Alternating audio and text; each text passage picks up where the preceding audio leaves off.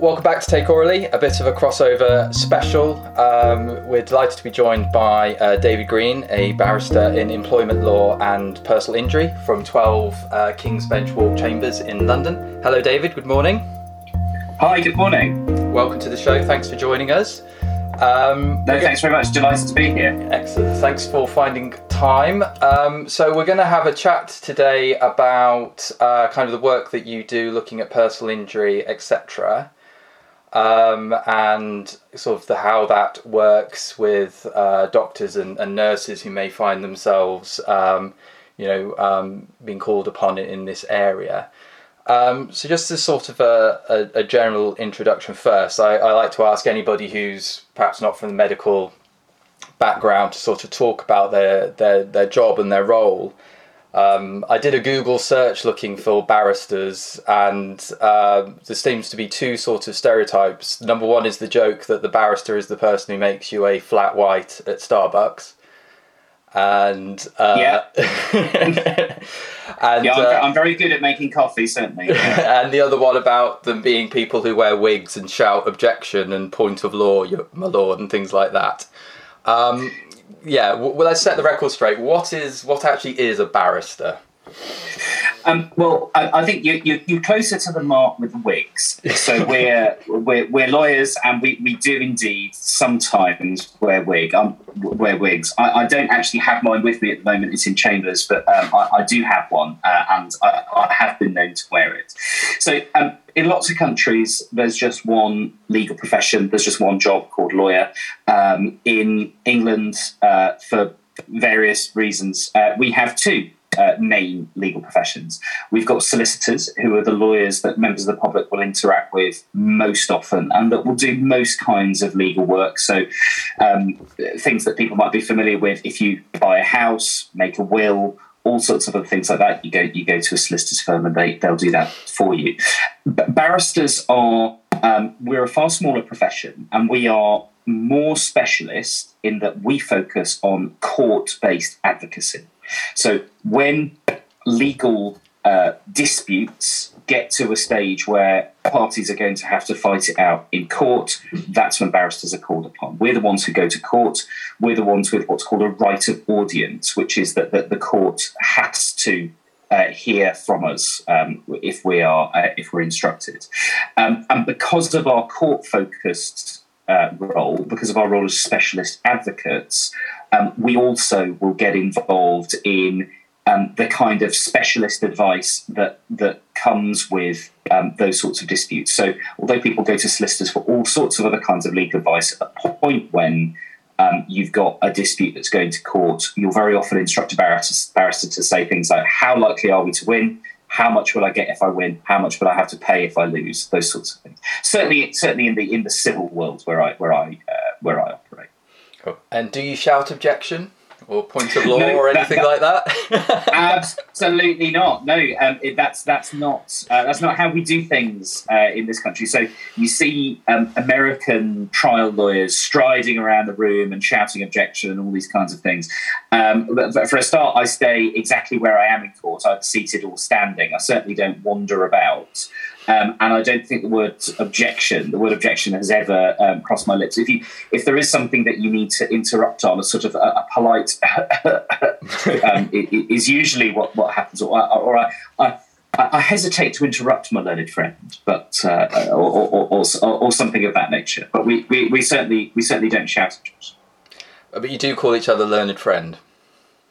My learned friend is the usual way that you refer to other barristers in court. The other thing you can do is to say their names. I'm terrible at remembering people's names, so when they've told me their name, I usually forget it, so I'll usually go, my learned friend.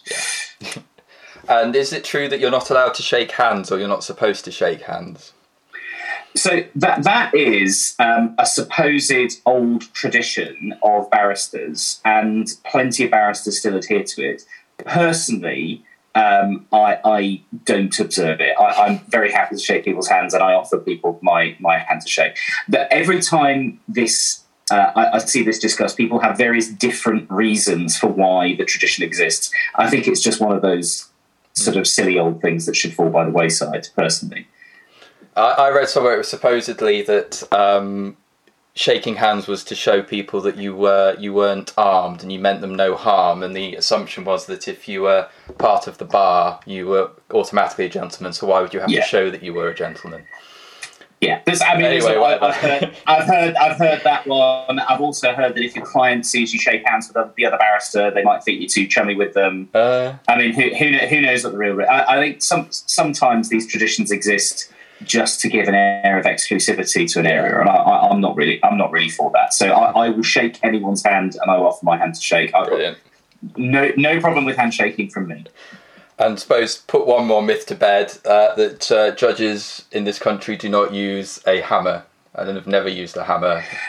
No, the gavel. No, we don't have them at all. No, auctioneers use gavels, but not judges. It doesn't stop every time there's a newspaper article about the law or something. They always have a gavel in the photo for some reason. Yeah. They absolutely do. There's a Twitter account dedicated to it. Oh, there we go. Excellent. Yeah. So that's what a barrister is. How does one become a barrister then? Talk me through the process. So there's 3 stages to becoming a barrister. The first is called the academic stage. So that's when you learn the law.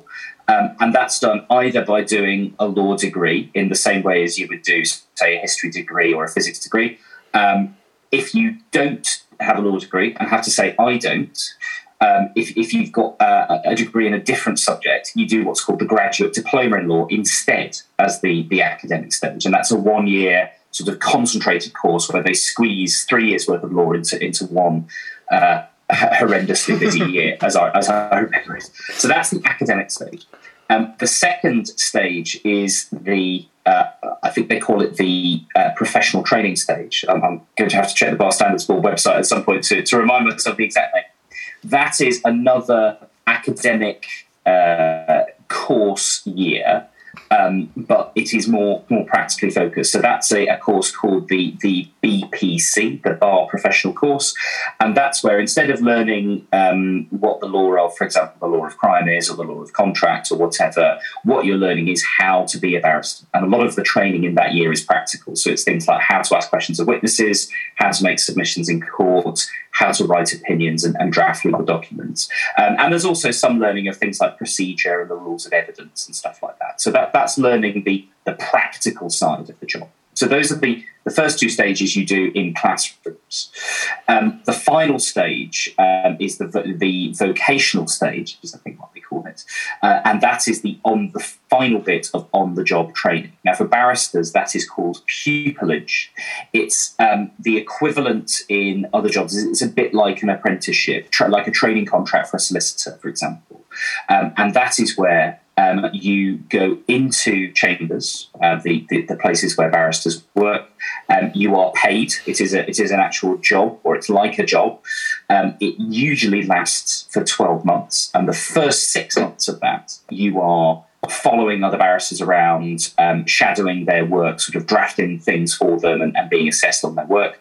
And the second 6 months, you are actually allowed to appear in court. So, as I remember, my pupillage at a personal injury chambers, my second 6 months, I was sent to every county court seemingly in the country for road traffic accident, small claim after road traffic accident, small claim. So I spent the second 6 months mostly asking people what lanes they were in on roundabouts, and that's how if you get through those stages.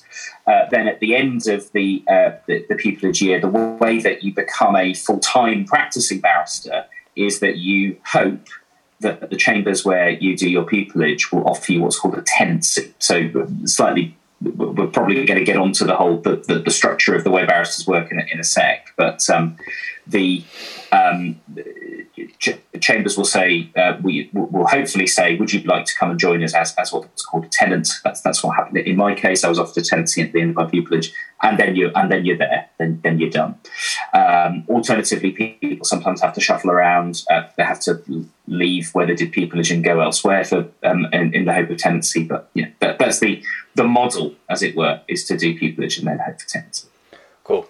And floating around in this as well, there are these things called Inns of Court, and being called to the bar. Yes. That's another. Can we talk about that? Yeah.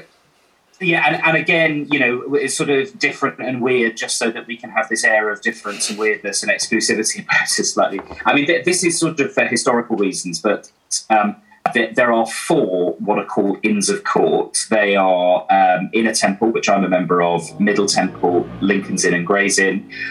They are physically located in the same part of central London. And so you can, if you're in London, you can go and wander around the Inns of Court, and that's where a lot of barristers' chambers are actually located.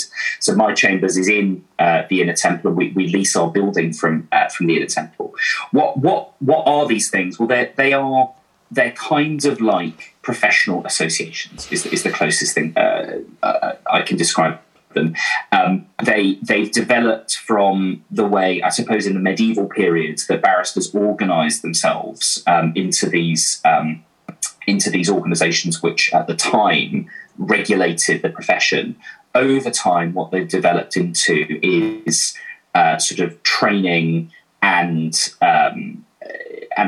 professional network bodies for barristers. Now, all barristers have to belong to one of them. So even if you're a barrister in, say, Newcastle or Plymouth, you have to belong to one of the inns, and all the inns are in London. It doesn't matter which one you belong to, and it's not the case that there's one for crime and one for civil or whatever. It's just they're all just mixed. I think the way to think of them is they're a bit like the Harry Potter houses. Is my view, and obviously in a temple is Gryffindor in my view.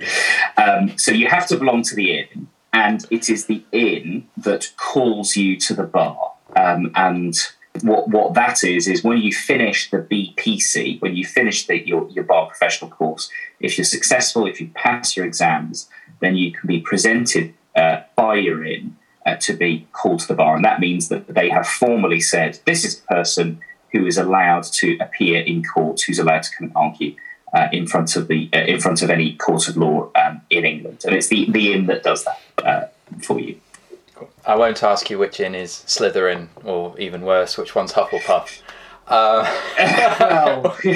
We'll ignore that. There's much speculation about those questions, but I think there's a consensus.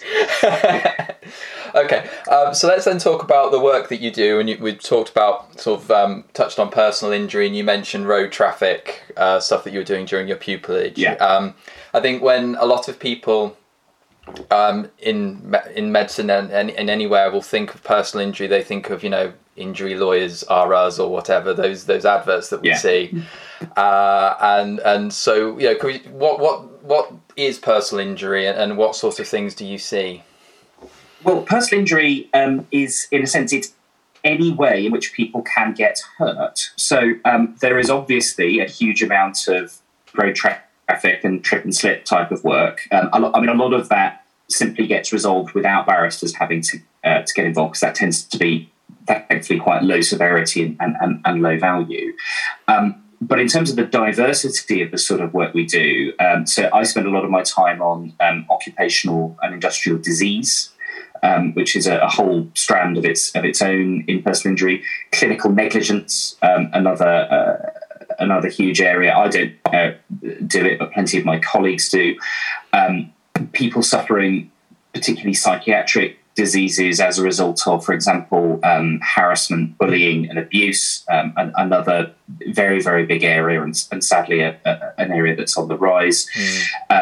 Fatal accidents, workplace accidents, and also something I and a number of my colleagues do as well is accidents that happen abroad. So where the fact of the accident itself might be quite simple and humdrum, but the fact that you, for example, got an English person run over by a German driver in France and the insurance companies in Belgium might just make that a far more complicated situation to be able to get compensation for, and so the expertise that's called for there is, as well as knowing about personal injury, knowing about the way that what we call conflict of laws works, where you've got the laws of different countries in play. So it's as diverse as the human experience of being hurt is. And although there's plenty of injury lawyers for you out there, there's also a lot of specialist, serious injury lawyers who concentrate on, for example, catastrophic injuries or injuries of particular categories. And that does tend to be a far more weighty and serious matter. So you mentioned about solicitors and the fact that barristers are often arranging these things called chambers. So how does a person then get to meet you and get represented by you? What sort of stages will they have gone through to get to that point? So usually, you first of all instructed a solicitor. Well, I mean, in fact, before that, usually, unfortunately, something horrible has happened to you. Either something bad's happened to you, and you need to sue somebody, or you're being sued. Most cases kick off by being instructed by a solicitor, and the solicitor's got a hugely important role in these sorts of disputes, because the solicitor has to take over the management of the case from the lay client. They have to organise the case for them. They have to interact with the other side. They have to be the recipient of all the correspondence and write back. They have to meet all the court deadlines. They have to do all of that work of what we call conducting the litigation. They also have to build and evidence the case. So they're the ones who have to go and find the witnesses, track them down, gather the witness statements, assess whether it's a good case or not. It's the solicitor who instructs the barrister. Obviously, the client has a degree of input, and there's plenty of clients who will specify, I want this person or that person, or maybe I want someone like this or someone like that. But it's the solicitor who instructs the barrister, and we will tend to get involved for specific aspects of the case. So, for example, before the case really kicks off, being sent the papers by the solicitor to say, is this a runner? Should we be fighting this, or should we be piping down? If there's something happening in court, and that might be the trial at the very end, or it might be something along the way, what we often call a case management hearing, or maybe there's some preliminary issue that's going to be determined by the court. Barristers being instructed to go along to do that, or sometimes just because there's a development in the case. So, for example, very often I'm contacted by solicitors, often on cases I've been involved in before, and then they sort of go quiet for weeks or months at a time, and then they'll pop into my inbox and say, "We've just had an offer. We've been offered this much money by the other side. Is that good? Is that enough? Is that not enough? What should we take it? Should we offer more?" So those are the circumstances in which I tend to get involved. And so at that point, then, so say it's going to court. Say that you're going to represent your client in court. Then, so what will happen then in court? What's the court process for somebody who's never witnessed it? Well, the court is there to be the decision maker. Right, and also to be the exerciser of power. Really, this is what you have to remember. The court is there to exercise the state's power to get people to do stuff they don't want to do. So, if you're a claimant, you've got someone who you think owes you money or should be paying you some sort of money in compensation of damages. They're refusing because if they're not refusing, you'll just settle it and they'll pay you and you'll go away. So, what you're doing is you're asking the court to make them do it. You're asking the court to make that's what we call the outcome of a case an order, right? That's it, because the court has the power to order certain things to happen. So the judge is there, and all of my cases are decided just by judges. In the employment tribunal, slightly different because there's a panel of judges and lay people, but there's no juries involved in my cases. The judge is there to decide the issues according to the law and to make the orders that come out. In order to do that, the judge has to hear the evidence first, which is the facts, and then hear from the barristers about what those facts mean, what if there's a dispute of facts, which ones, how they should resolve those disputes, and how the facts key into the law on that issue. And so that determines the process, right? So we have the facts first, the evidence comes first, and the evidence is given usually by witnesses showing up, giving their evidence on paper. First of all, they make witness statements, and then being questioned. So rather than the witnesses standing up and just telling everyone what they what they think about things and what they remember, most of the time is taken up with the barristers cross-examining the witnesses, asking them questions, trying to unpick what they're doing. And so, although the evidence obviously comes from the witnesses, the barristers have a hugely important job in being able to try to control the flow of the evidence and try to get helpful evidence out, or try to undermine unhelpful evidence to your own case. I mean, this is a huge part of the job, is learning how to ask questions effectively in that way. So that's the evidence that goes first, and that will often eat up the majority of the time in a trial. That'll be most of the time.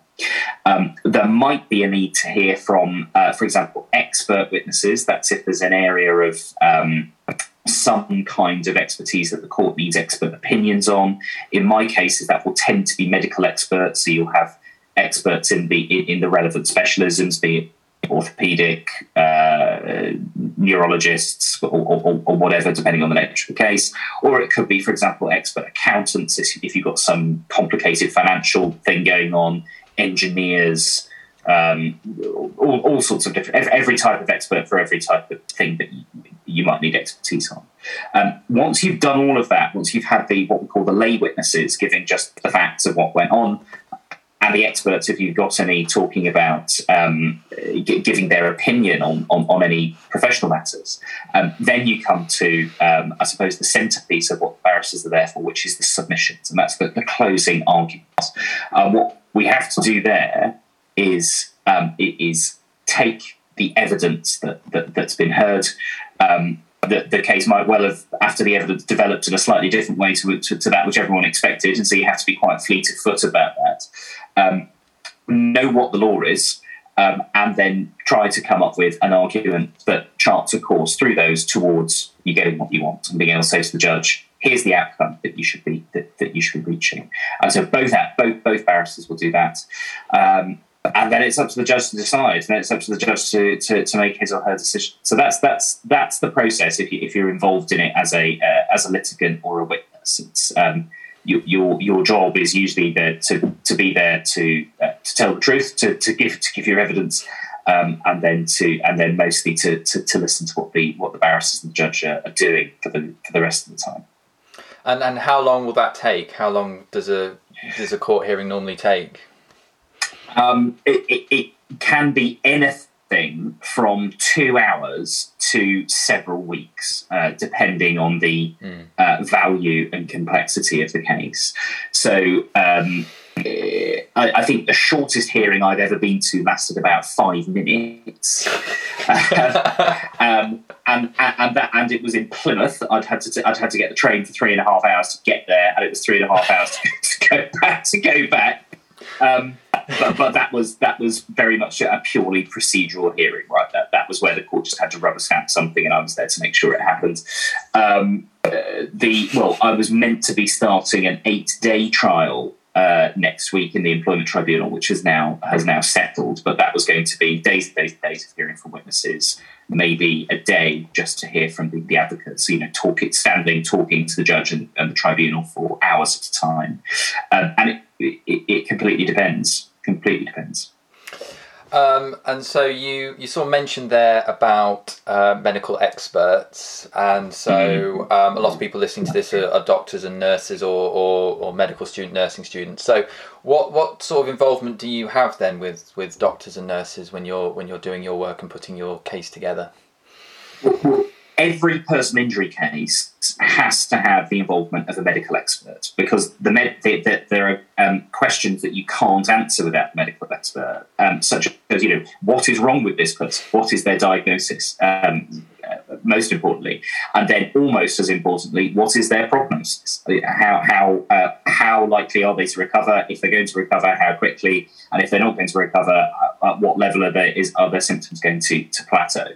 Now, those are questions that you can't answer without the involvement of a medical expert. And so personal injury law in particular does tend to be quite expert-heavy and quite expert-driven. Dealing with experts is a major part of the skill and expertise that goes into being a specifically personal injury barrister, as opposed to being a criminal barrister or a commercial barrister or or whatever kind of barrister. Now, in the simplest cases, that expert will just be a GP. So if you've got a whiplash case, someone's neck hurt for a few months, you'll get a GP just to examine them, have a quick look for a few minutes, and write a very brief report saying, Net's hurt for this long, seems to be getting better. I think it's going to recover fully in 6 weeks, 6 months, whatever.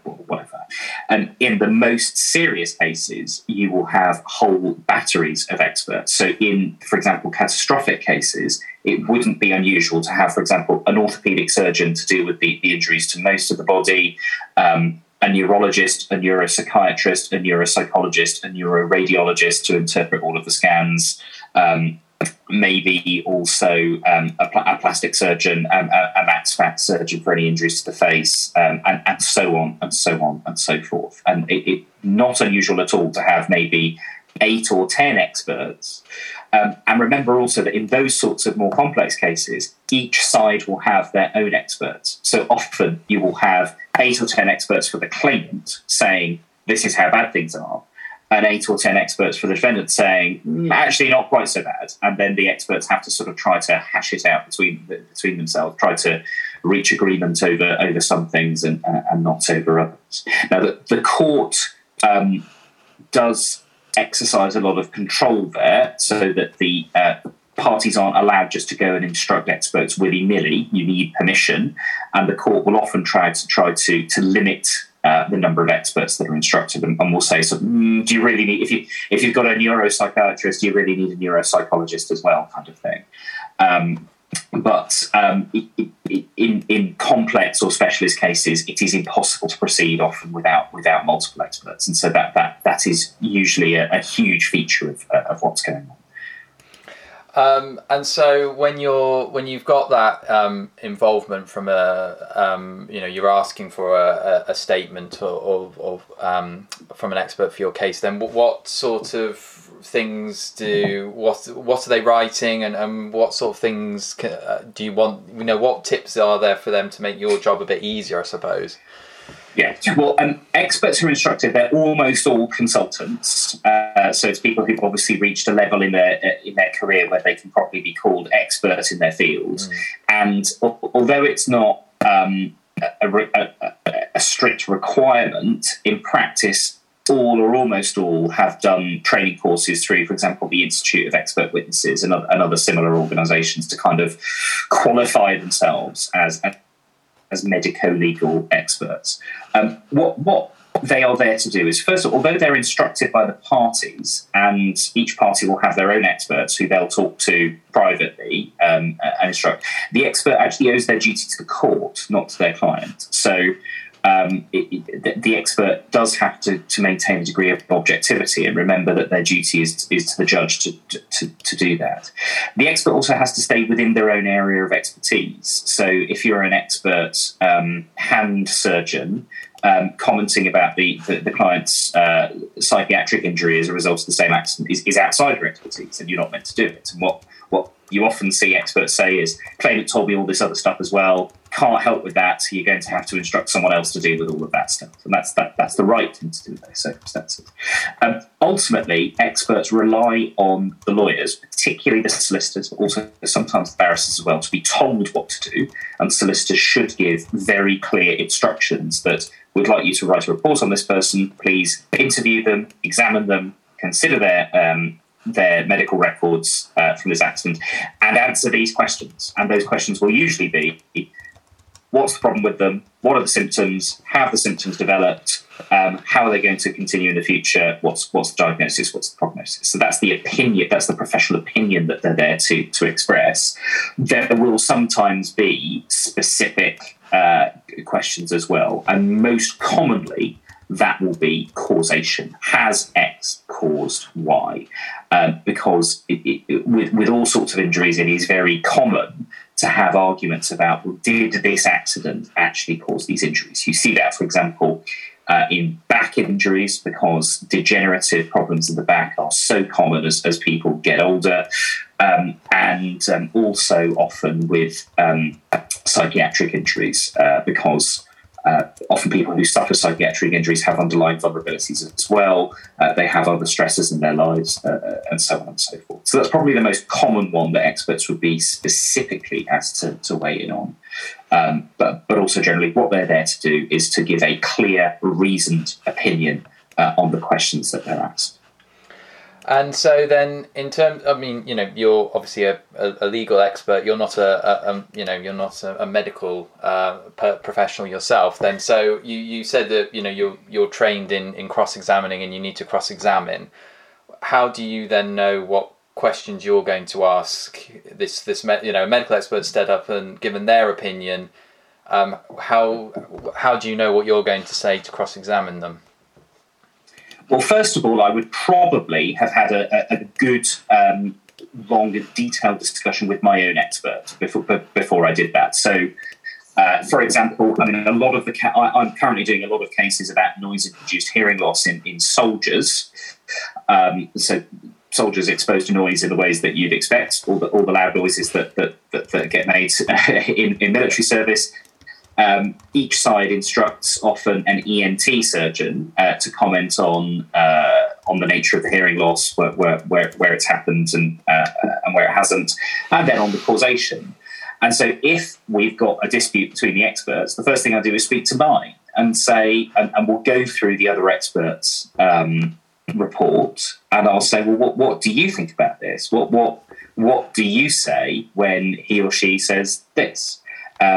Why do we agree with that, or do we not? And if we don't, why don't we?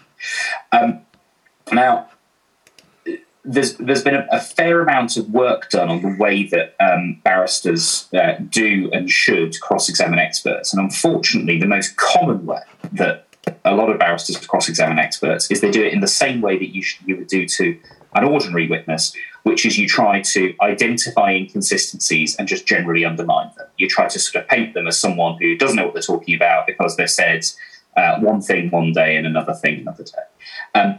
Personally, I don't think that's very effective, and I think there's plenty of judges who've written extrajudicially about it and say that they don't find it very instructive either. What you're really meant to do to have an effective cross-examination of an expert is to get under the skin of what it is that they're expressing their opinions about, and ask them what. Well, not to ask them why they think what they think, because they'll just tell you, and they'll tell you as persuasively as they can.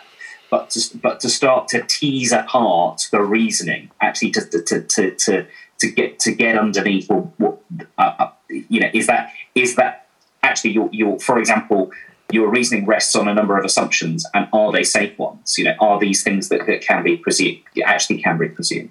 That is really what cross-examining an expert effectively should be about. It should be getting at the basis. It should be playing the ball and not the man. It should be getting at the reasoning. And not simply attacking the author of the opinion. Now, I've described it. Doing it is a lot harder, and doing it, what you really need to do is you need to understand what it is the expert is saying and what the basis of their opinion is. And that's difficult because, exactly as you say, I'm not a medical professional. My highest scientific qualifications are my GCSE dual award science. Being able to understand what an expert medical practitioner with 30 or 40 years in the field and a very distinguished career has done is difficult, but nevertheless you have to do it. Part of what's hard but also enjoyable about this job is you have to pick up topics for a short period of time, fill your brain with them, get absolutely up to speed on them, and then drop it and then pick up the next one. So it might be ENT today, it might be respiratory disease tomorrow, and then I might pick up an employment case and have to really get under the skin of how particular financial derivatives are structured, or how a particular organisation works its disciplinary processes or something like that. So you have to get very, very deep very quickly and then move on to something else. And just scroll back a little bit. I think earlier you mentioned about occupational diseases as well that you work with. Yes. What sort of things is it that you see? So noise-induced hearing loss is the one I'm most deeply involved with at the moment, and there's a large amount of litigation about military personnel there, and I'm representing a large number of claimants claiming against the Ministry of Defence, a number of whom are very young, have quite poor hearing, and actually are starting to suffer in their existing employment, and so may have large earnings loss claims. The other big areas of occupational disease are respiratory diseases from things like asbestos. So asbestos has now thankfully been banned in the UK for a long time. But there's still plenty of it around. There's still plenty of it in the built environment. And also, crucially, it takes decades between exposure and the disease showing itself. So thousands of people every year are still being diagnosed with problems like asbestosis, mesothelioma, lung cancer, diffuse pleural thickening, because often in the 50s, 60s, 70s, they were cutting up asbestos boards or lagging pipes with asbestos lagging, etc. And so those are particularly horrible diseases and often fatal diseases. And often the legal issues that are involved are not especially straightforward. So, for example, identifying cause and effect, particularly if you've got someone who's moved around from jobs, if you've been a carpenter or a labourer for 4 or 5 different people in the course of your career, identifying which ones and their insurers and linking the exposure to the disease can often be quite difficult. Also, the damages often are not straightforward. In particular, working out how to pay for treatment and how to structure the payment for treatment from a defendant for someone who, if they live long enough, will require a lot of treatment, but who unfortunately may die early on in the treatment cycle. So that's a huge amount of complexity that arises specifically in occupational disease litigation. And sometimes might you be instructed, say, to represent the family of somebody who's deceased, then, if it may be that they passed away from, say, and maybe at post-mortem or just towards the end of their life, they were found to have, say, mesothelioma. Yeah. And then, yeah. Very commonly, yes. So fatal accidents and fatal diseases are a major part of any personal injury practitioner's life. So, you often represent families of people killed in accidents, and as you say, exactly like by diseases. And so being involvement with the coronial aspects, so that the coroner's inquest in determining the cause of death, all the way through to getting damages for the family from the fatal claim. Yeah. So I suppose we're getting towards the end now. I just want to touch on. We've also talked about damages, and I've read some reading and come across this term called quantum and yes. Damages and things. And as an anecdote, I once treated, it was a long time ago, so I don't think I'm breaking in confidentiality, a patient who would come to accident and emergency who had been shunted by a police car. Right, okay. So they had been driving, stopped, and then had been shunted, and we're talking very low speed, but I've never met a patient less willing to move their neck because they'd been shunted, and they were like, "This is whiplash, isn't it?" And that was their first question to me. And I could almost see the pound signs that they were thinking, I've been shunted by a police officer, and yeah, happy days. That was their opening line to me. I think even before they said hello, it was, "This is whiplash, isn't it?" And I went, "Oh, here we go." Yeah, great. Anyway, so shall we talk about how the damages are calculated and what this thing called quantum is? Yeah. Well, quantum, just generally, in any case, the issues to resolve usually are liability, so whether someone is legally liable or not. Causation, which is whether the losses and the injuries are caused by that liability, by any legal breaches. And then finally, quantum. And all quantum means in that context is how much the case is worth. In a personal injury case, Quantum will be split up into what the lawyers will call general damages and special damages. And the difference between those two things are special damages are damages that you can express in pounds and pence easily. So a loss of earnings, for example. I couldn't work for 6 weeks after this accident. This is how much my sick pay was. This is how much I usually earn. And so you can calculate to pounds and pence exactly what you're owed. General damages are damages for things that are not easily reduced to money, but that the law has to give you money for because the alternative is giving you nothing, and that's even worse. So the most common, what we call often we'll describe damages as being split up into heads of loss. The most common head of loss in general damages is pain, suffering, and loss of amenity. So that's the money you get just because you were hurt, you were in pain, you suffered, your life was less good than it was before. Now, how do we decide that? Back in the old days, that would be decided by a jury, and in most states in America, that's how it's done. Now we have effectively a judge acting as his or her own jury to decide it, and it's just a question of what do I think is fair in these circumstances. And the way that's determined is we have this very cheerful little book called the Judicial College Guidelines, which categorises injuries. It's kind of head, shoulders, knees and toes. It goes from one part of the body to the other, categorises injuries by part and by severity, and gives a bracket. So from whiplash lasting up to 3 months of about £2,100 max.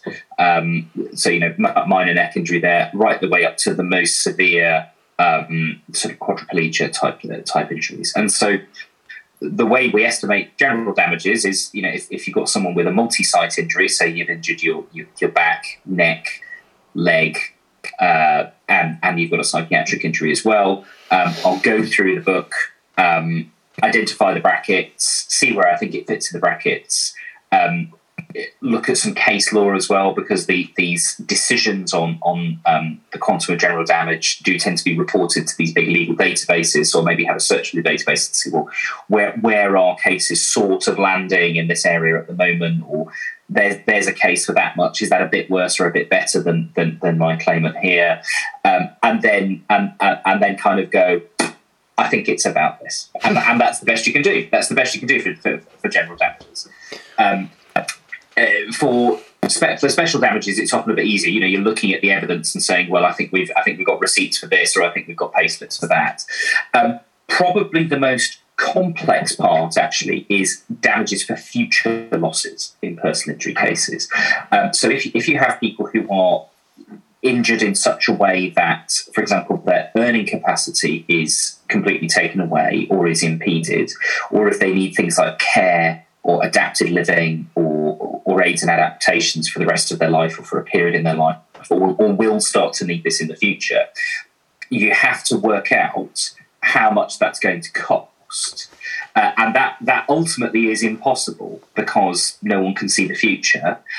You have to work, and so we use some quite sophisticated actuarial tools. There's these things that the lawyers call the Ogden tables, which are tables for the statistical tables, actuarial tables for coming up with numbers to calculate these future losses. And what they take into account are, first of all, mortality. Because if you've got, say I'm 36, if you've got a 36-year-old claimant, you have to work out, well, on average, how long a 36-year-old's likely to live. Some 36-year-olds won't make it to the end of the year, and some will go on to get their telegrams from the Queen. But there's an average and there's a spread around that average. And the second thing it takes into account is what we call accelerated receipt. So if you were compensating someone for their loss of earnings, there is a difference between what would have happened to them before, which is they continue getting their monthly paycheck every month until they retire, or what's going to happen in the litigation, which is you get all of it in one big go at start. And so a major issue in this area is the so-called discount rate, which is a percentage which is applied to these statistical actuarial tables to take account of the fact that you're getting the money in an upfront lump sum. And historically, the percentage was a discount to say, well, actually, because you've got a lump sum, you can put it in the bank, you'll earn interest on it, which means you'll actually be better off. We have to put a discount on to knock that off so that the one cancels the other out. Actually, the effect of inflation and low interest rates means that the discount rate is currently negative. So the discount rate now gives you more money for getting it up front, because the idea is if you put it in the bank, inflation will simply erode the value of it. So that's a sort of complexity there. But part of learning how to be a personal injury barrister of any kind, and certainly if you want to progress and be one who does more complex injury cases, is you have to get very comfortable with a lot of numbers. You have to get very comfortable with a lot of quite complicated statistical concepts and working with figures in that way. Cool. That's the side of cost of living crisis that they don't talk about.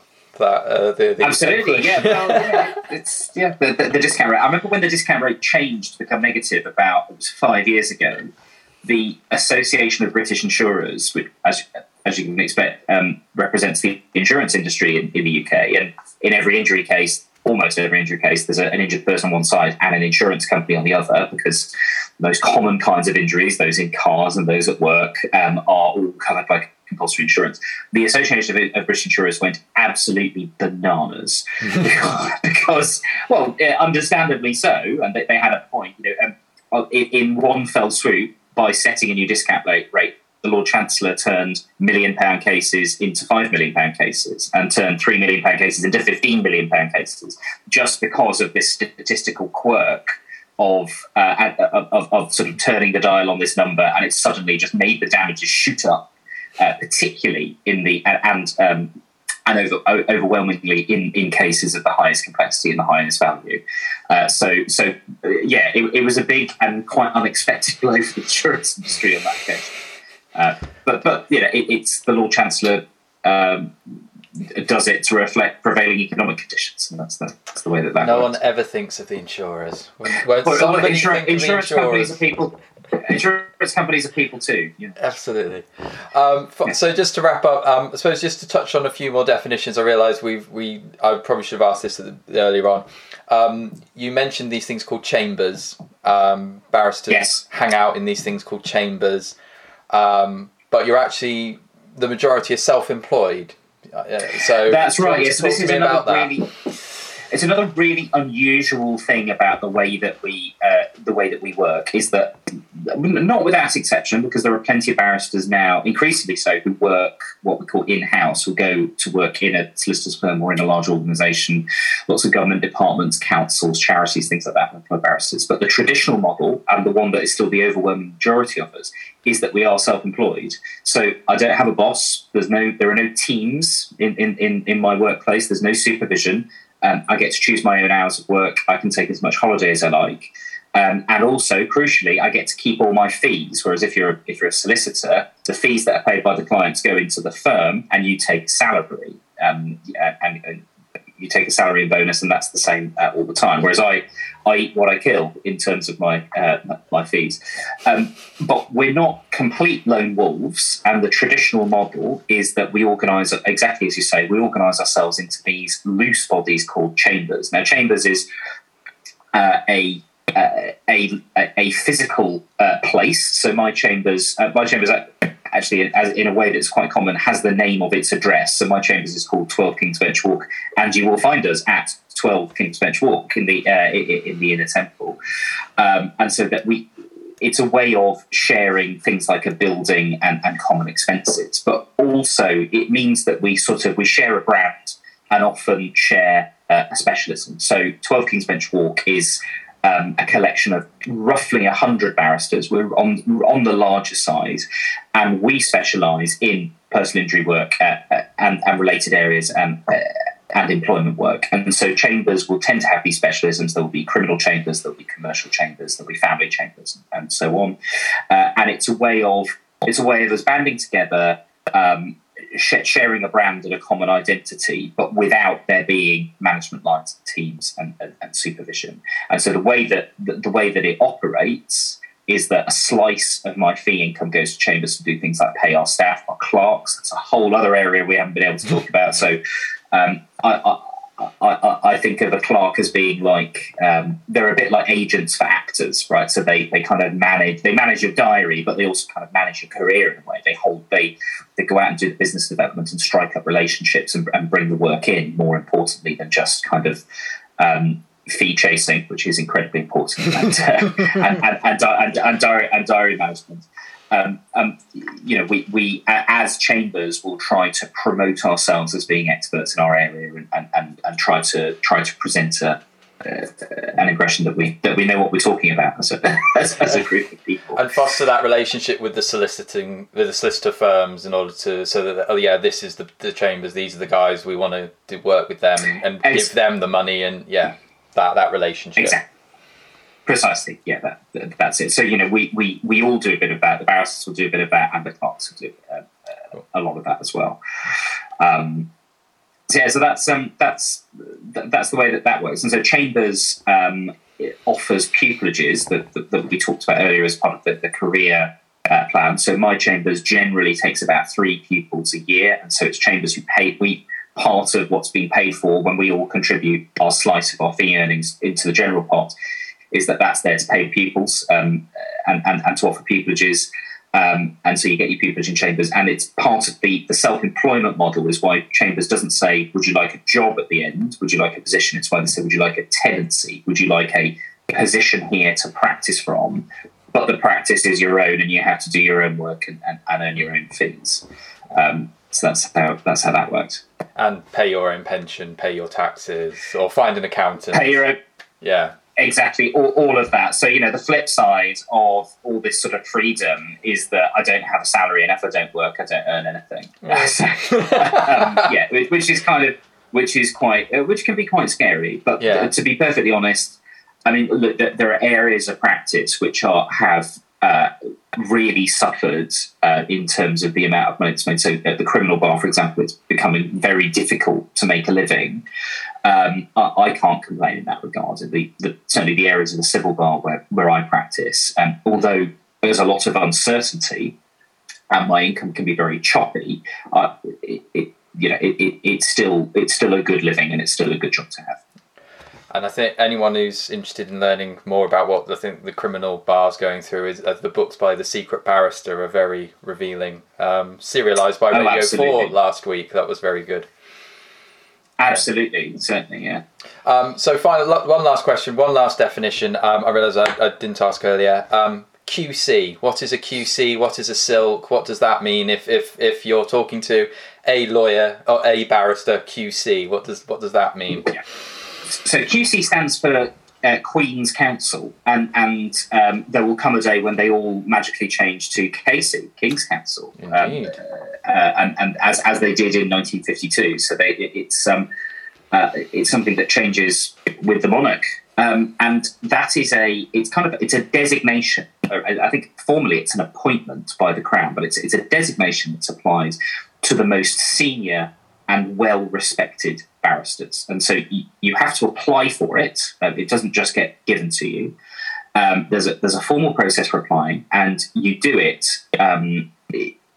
when you feel like you've reached a point in your career when you would be recognised as being incredibly good at what you do. You have to have lots of references, not only from solicitors who instruct you, but also from colleagues, people who've been against you in court, and judges. So the judges you've argued cases in front of will be asked for feedback on how you performed. It's a little less than 10% of barristers are QC, so it is quite an exclusive club. And it's by no means automatic. There are plenty of barristers. In fact, possibly the majority will never become QC. So it is quite a niche. But it's if you like, it's the pinnacle of the profession. So if you apply, often you have to apply a number of times, and if you're successful, you get to add these letters after your name, QC. So Mr.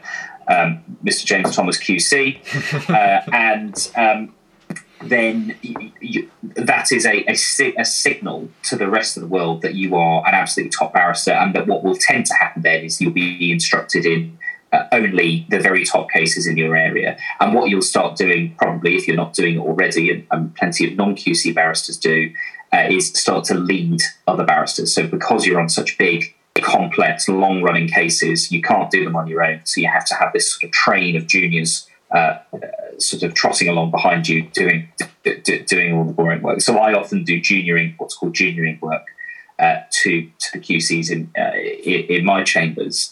And the flip side of the QC system is that if you're not a QC, you are a junior, and it doesn't matter how old you are and how long you've been there. So we've got some juniors in our chambers who are in their 60s and have been doing this job since I was a child, but they are still juniors. And so that you end up in this really weird situation where you talk about having senior juniors and junior juniors because any non-QC is a junior. But yeah, the QCs are the pinnacle of the profession. It's a sort of stamp of approval to say you're one of the best. And they're called silks. And I'm sorry, you asked me about silk. And they're called silks, aren't they?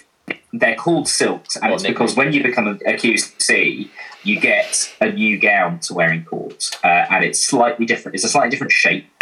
It has a sort of hood thing on the back and some tassely bits, and it is made of silk, whereas mine is made of cotton. And you get to sit in the front row at court, not the row behind. So I have to sit in the row behind the front row at court usually. And there are all these other sort of little bits and bobs about the way that they work, which just sort of marks them out as being a bit different and a bit special. So much tradition. So much tradition, yeah. I mean, a lot of these things are going, and a lot of them we're not sort of that sorry to see go. So a lot of the sort of the silly ones, I think can like the not hand. I mean, the handshake thing I think is just ridiculous, and so a lot of that stuff with no brown shoes. That's another one. The no brown shoes. No brown. No brown in town. No brown in town. A lot of the traditions I for one am not sorry to see disappear, but a few of them do persist. Brilliant. Well, thank you very much, David. I think very nice introduction there. So thank you very much. I always ask this of every guest: if somebody is listening to this wants to learn a bit more about the bar, wants to learn a bit more about personal injury law, where's a good place to start looking and finding out about these things? I think actually Twitter probably is where I'd suggest going, because there's loads of us. The legal Twitter is always ablaze with discussion, gossip, and everything in between. I think other than that, that starting with Chambers websites, we've got a good personal injury blog on the 12 Kings Bench Court website, and there's plenty of other places where if you're interested in that area and you want to know more, you can at least start off. That's that. And it's been an absolute pleasure. Thanks very much for inviting me. No, thank you very much, David. Awesome.